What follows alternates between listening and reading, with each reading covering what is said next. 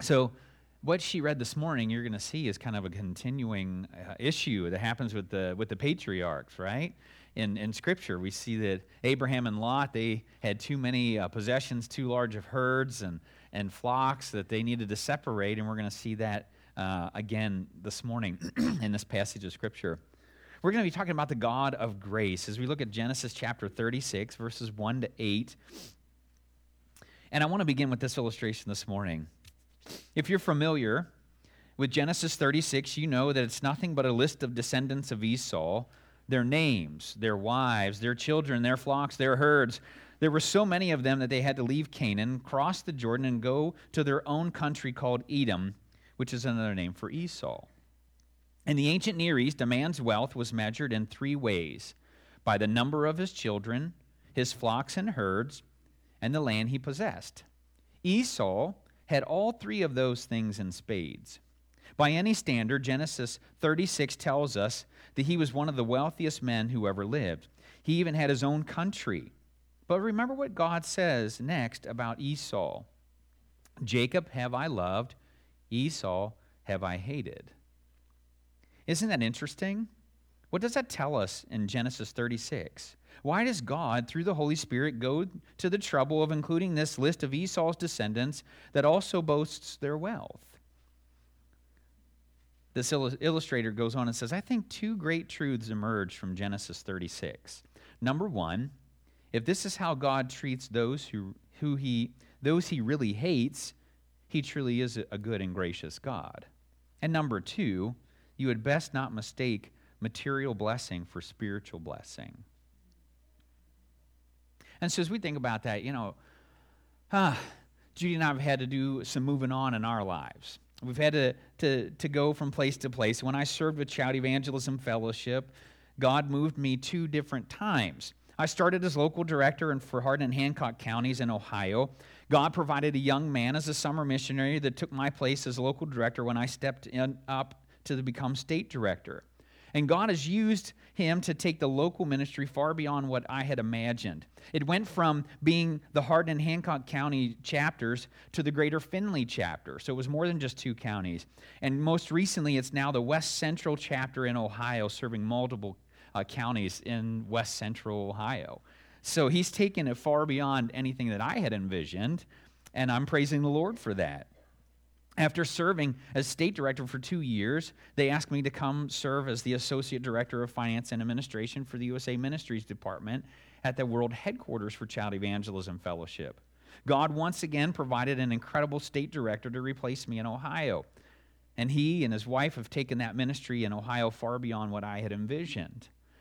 Now, God had used me in both of those local chapter and the state director position as a state office. And I think, I truly believe that God moved me for 2 purposes. First, it was to use my gifts and abilities in the state office of CEF of Ohio and the USA Ministries Department at the world headquarters. I have a certain bit of gifting and administration, and so God was moving me into those positions to help establish certain things so that the next people that would take my place could step into something that was working well, and they could take it far beyond where I had ever imagined. Second, I think that to accomplish his plan and purpose for the local chapter in the state office in Ohio, he had to move me out. I had completed what God had wanted me to do in those local chapter and state office, and it was time for him to move me on. I think he's done that multiple times in my life. And so there are probably people here today who have experienced the same kind of movement. Perhaps it was movement within the same company. Other times it's movement to a different company. It can be movement within the same community or state, and at other times it can be movement to another community or state. Some of us have experienced movement from one church to another so we can use our gifts and abilities for his glory, and so he can accomplish his plan and purpose in the previous church. Movement doesn't always have to be negative, right? Sometimes the movement can seem painful at the time, but with time we realize that what God was trying to accomplish. God cares about us and wants what's best for us. He is a gracious God that blesses even those who choose not to follow him. And what we're going to see from this passage today is that God cares for all people. Even Esau, who was not the covenant carrier, he was not the chosen son of Isaac. That was Jacob. But we're going to see how God still blessed Esau. So let's look at verse 1. Well, let's pause for prayer. Let's do that first.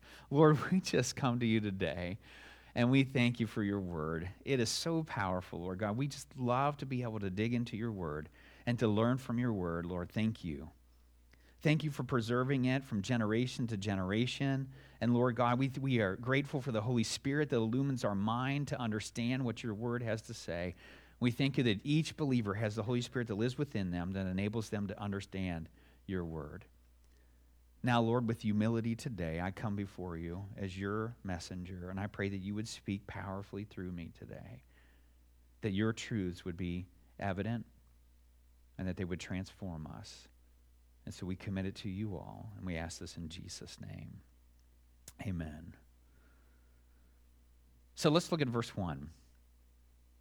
This is the account of Esau, that is, Edom. And so just a little bit of background before we dive into this beginning part of this genealogy here. When you see the words there, this is the account of, that's the totally dot that we talked about when we started Genesis, the book of Genesis. There's 10 of them all together in this book, and this is the 9th one. So we're just one away from, of course, the last one starts in chapter 37 and goes all the way to chapter 50. So it's a big one. But this one's only one chapter long. It's the account of Esau, that is Edom. And what we see here is some repeated structure that we've seen elsewhere. Esau's genealogy comes directly after Isaac's death, just like Ishmael's genealogy came directly after Abraham's death. So if you go back into chapter 35, there at the very end, verse 29, it says, "Then he breathed his last and died and was gathered to his people, old and full of years. And his sons Esau and Jacob buried him." Let's talk about Isaac. And in Genesis chapter 25, verse 8, if you flip back there, you see the same thing with Abraham and Isaac and Ishmael. And so as the non-covenant carriers, Esau's genealogy comes before Jacob's, just like Ishmael's came before Isaac's. We saw that again in Genesis 25, verses 12 to 18. So God blessed Ishmael and Esau, even though they were not the covenant carriers. We know that. We know that Ishmael had 12 tribes, and it turned into 12 I don't think nations, but 12 tribes, so different clans. The same thing is true with Esau as well. And while God certainly blessed Esau, we will see that he married worldly wives, and he moved to another land. And so our second point this morning is worldly wives. Look at verses 2 to 5 in Genesis chapter 36. This is what God's word says. "Esau took his wives from the women of Canaan, Adah, daughter of Elon the Hittite, and Aholibamah, daughter of Anah, the daughter of Sazon, the Hivite, also Bosmath, daughter of Ishmael, the sister of," hold on a minute, this one's a tough one, Nebaioth, there you go. "Adah bore Eliphaz to Esau, Bosmath bore Reuel, and Aholibamah bore Jeush, Shalom, and Korach. These were the sons of Esau who were born to him in Canaan." And so Esau married Canaanite women. We see here the first wife that's mentioned is Adah, the daughter of Elon the Hittite. Her name means ornament. And so in Genesis chapter 26, verse 34, Elon's daughter is named Bosmath. Whoa, what's going on here?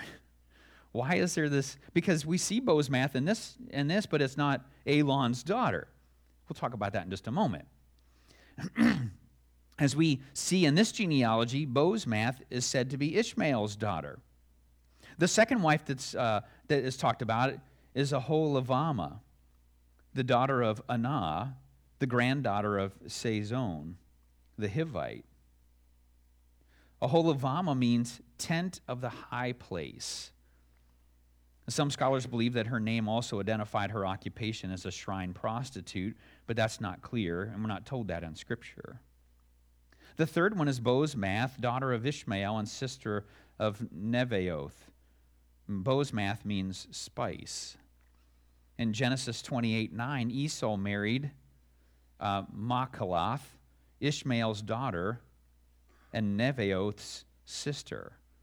So again, we're seeing some differences here in these names. Maybe Adah just reminded Esau of spice, so he just nicknamed her Bosmath in a different place. And so we don't know all of that. But what do we make of the different names given in this genealogy for Esau's wives? Golden Gate points this out. And what the different accounts have in common may be especially significant. The nationalities of Esau's wives are more important than their names. Marrying Canaanite women is by implication an inferior move compared with marrying within the clan of Terah, as Isaac and Jacob do. So while the names are not the same in the two lists of Esau's wives, the order of their nationalities remain the same: Hittite, Hivite, and Ishmaelite. That hasn't changed. Canaanite women would have been considered worldly in our modern culture. So they were worshiping other gods. They were worshiping idols. They were not worshiping the true and living God.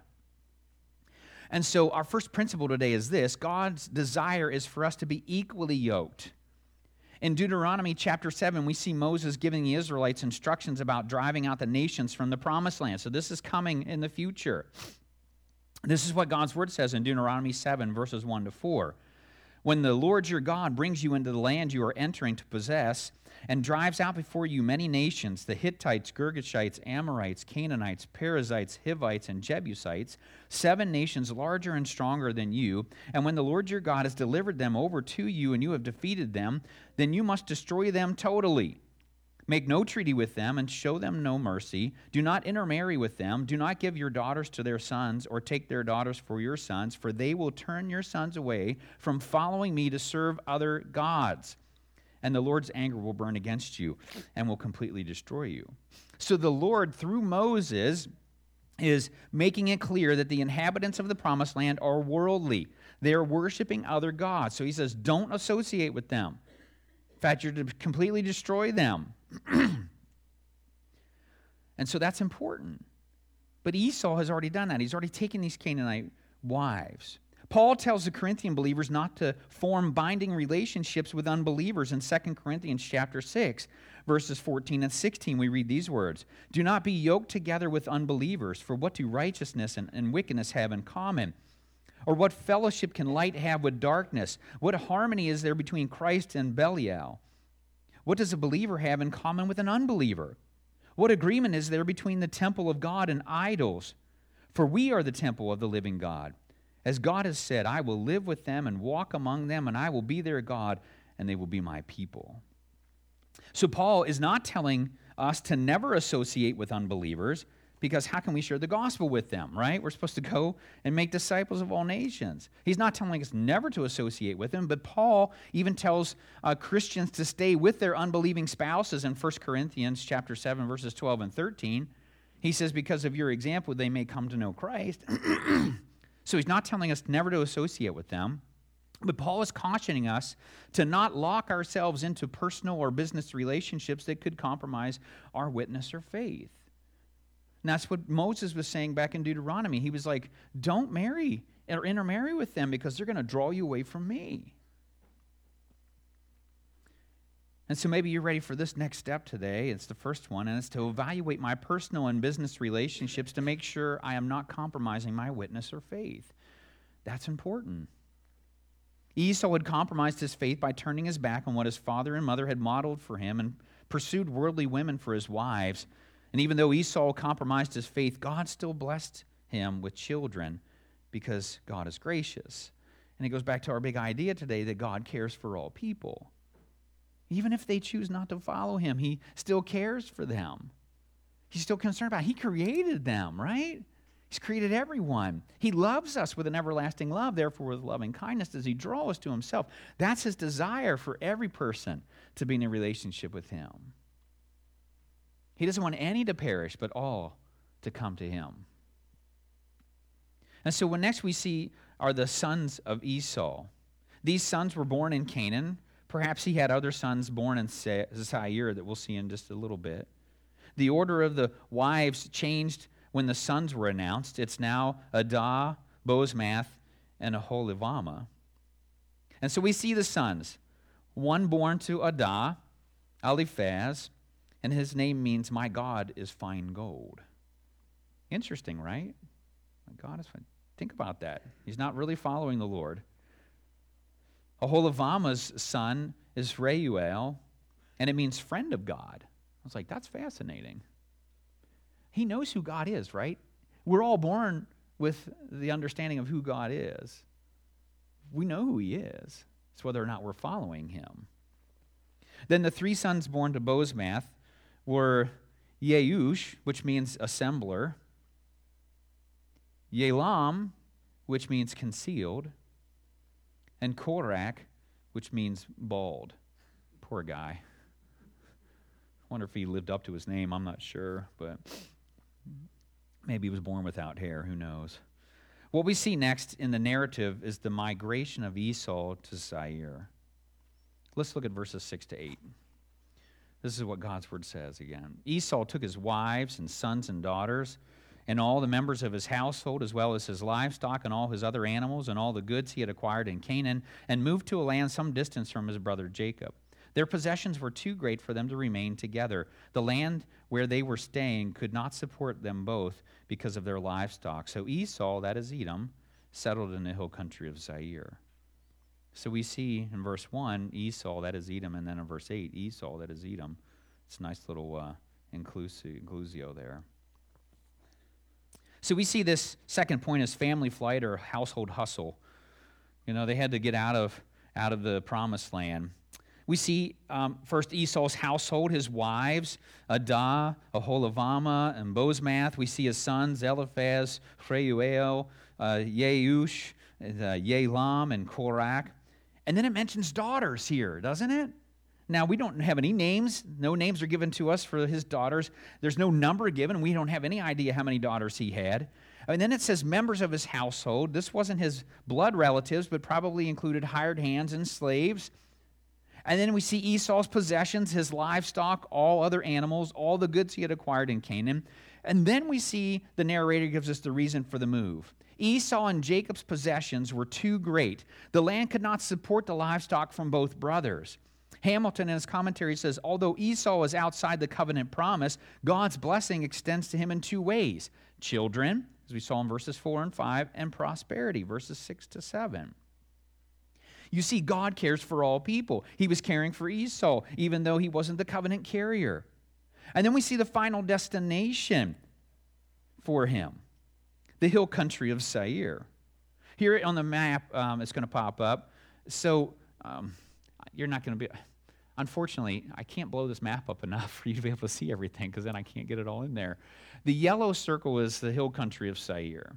And so up above the little blue Dead Sea in the middle, just east of that is where they were currently all at together. So they couldn't support all of that, and so he moves down to that yellow area. I hope that's helpful for you today. So this hill country, it lies southeast of the Dead Sea, south of Moab, and you can see Moab there in the red, hopefully. It's just above that yellow circle, an area which today represents the southern part of the kingdom of Jordan. So that's the modern country. Golden Gate says Esau was already living there in Genesis 32 to 33, which implies that his relocation took place during Jacob's 20-plus years in Haran. And so that's important for us to understand. Like, he's already down there because when we read in chapters 32 and 33, when Esau gathers his 400 men and they go up to meet Jacob, like in Sukkoth,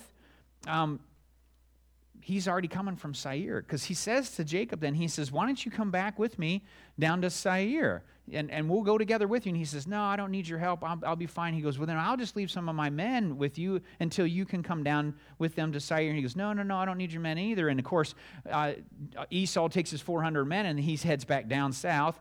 And Jacob heads east, doesn't he? Or is that west? I can't remember. I might be saying the wrong thing.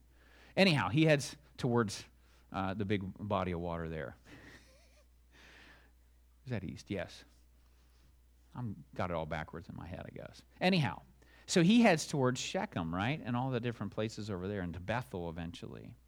And so he doesn't go down south. So we already know that Esau has already been living down there. And that's the sovereignty of God, isn't it? He knows that their two possessions, their livestock, are going to be way too much for that one section of land to handle. And so he's already moving him out into this hill country. Now, the eastern part of Seir was close to the desert. You're going to see a couple of pictures here. This is not like lush land that he's living in. He's not living in a really great place. So that's kind of the valley. And you see the Mount Seir. Now, this picture is from up on the mountain, Mount Seir, looking down into the valley. So those are just reversed pictures that you're seeing there. But it's rocky, and it's not a great place to grow any kind of produce or grain. And he's got this livestock, and they're going to have to be going all over the mountainside trying to find good places to graze. Isaac's blessing of Esau was really an anti-blessing. If you remember back in Genesis chapter 27, verses 39 to 40, we read these words. Your dwelling, this is Isaac talking to Esau, your dwelling will be away from the earth's richness, away from the dew of heaven above. It looks like he's true. That's right. Look at this land. You will live by the sword, and you will serve your brother. But when you grow restless, you will throw his yoke off from your neck. And so we see that this kind of blessing of Isaac for Esau has come true. He's living in a very desert-like climate. So God had to move Esau from the promised land so that Jacob could possess the land as the covenant carrier. So that leads us to our second principle today, that sometimes God moves people to accomplish his plan and purpose. Wolke says, with the migration of Esau from the promised land, the stage is now set for God to fulfill his promises to Israel, to Jacob. As I mentioned at the beginning of the message, I know that God moved me for two reasons: to use my gifts and abilities in a different location and to accomplish his plan and purpose in the previous location. Sometimes he has to do that. And perhaps you have experienced that in your own life. Maybe God is prompting you now to consider a move. It may be a move within the same company that you're working in. It may be a move to another town. The move could be to a different state. Perhaps God's calling you to move to a different company. Maybe God's calling you to move into ministry or missions. Those moves are not always for negative reasons, but because God wants to accomplish his plan and purpose. And so maybe you're ready to take that next step today, and that's to determine if God is calling me to make a move and then be obedient to that calling. So as we review today, do you need to evaluate your personal and business relationships to make sure that they're not compromising your witness and faith? And then the one we just talked about is God calling you to make a move. As a church, we also need to make sure that our personal and business relationships are not compromising our witness and faith. And what move is God calling us to make so that his plan and purpose can be accomplished? You know, it would be easy for us to connect with Esau, right? Because it seems like God blessed him and that his life was not as difficult as Jacob's was. We may not know the whole story of Esau from Scripture, though. So from the illustration I started with, Herschel York continues that. And he says this, in distinction to Esau, there's Jacob, God's favored one. What did Jacob get? He got a tent. He lived his entire life in a tent with his father Isaac and his grandfather Abraham. He never had a house. They lived nomadic lives, always wandering around. Yet we live in an age of Christianity where we value Esau more than Jacob. We interpret the goodness of God more by the blessing of Esau than by the favor God bestowed on Jacob. If Esau lived today, we would put him on TV. He would sit there on the couch and we would ask him, tell us how God has blessed you and how we can have it as well. Jacob wouldn't be invited to go anywhere. Nobody would want to hear his story. Can you imagine him stopping by a television studio? You know, we're going to see in the coming weeks that Jacob's life was filled with heartache as we follow his line through Joseph. It was going to be difficult for him. It wasn't going to be easy. And like I said, maybe we don't know all the story of Esau because it's not given to us in Scripture. Maybe he did go through some hard times. But as I was talking with Pastor Mark and another person this week about this message, I was like, you don't hear about Esau going down to Egypt during the famine. He's used to living in a desert climate, right? I don't know. Maybe he did go down there. Maybe he didn't. Scripture doesn't tell us, but Jacob does. Joseph does. They all go down to Egypt during the famine. And so maybe, we don't always connect with Jacob because we don't want to have to connect with the hardships and the heartache that he went through. And we would rather connect with Esau, who seemed to have a pretty good life and seemed to be wealthy and pretty well-to-do. And so we don't want to mistake material blessing for spiritual blessing. And so I hope you're encouraged today as we see that God is just this God of grace, and that he cares for every person, whether or not they follow him. And so as the worship team comes to lead us in the closing prayers, the ushers prepare to take up the tithe and the offering, would you just bow your heads with me? Lord, we come to you today, and we thank you for this opportunity to just to dig into your word, Lord God, to be taught through your word. We thank you for the principles that we've seen today, and pray that you would just help us to apply those to our lives. Lord, we just pray that you would help us to be equally yoked in both our personal and business adventures, Lord. And that, Lord, if you're calling us to make a move, that we'd be obedient to that as well. Now, Lord, we pray that your Holy Spirit would just move in hearts and minds as we worship you. And Lord, we pray, too, that you would bless the tithes and offerings for your honor and glory. We just ask this all in Jesus' name. Amen.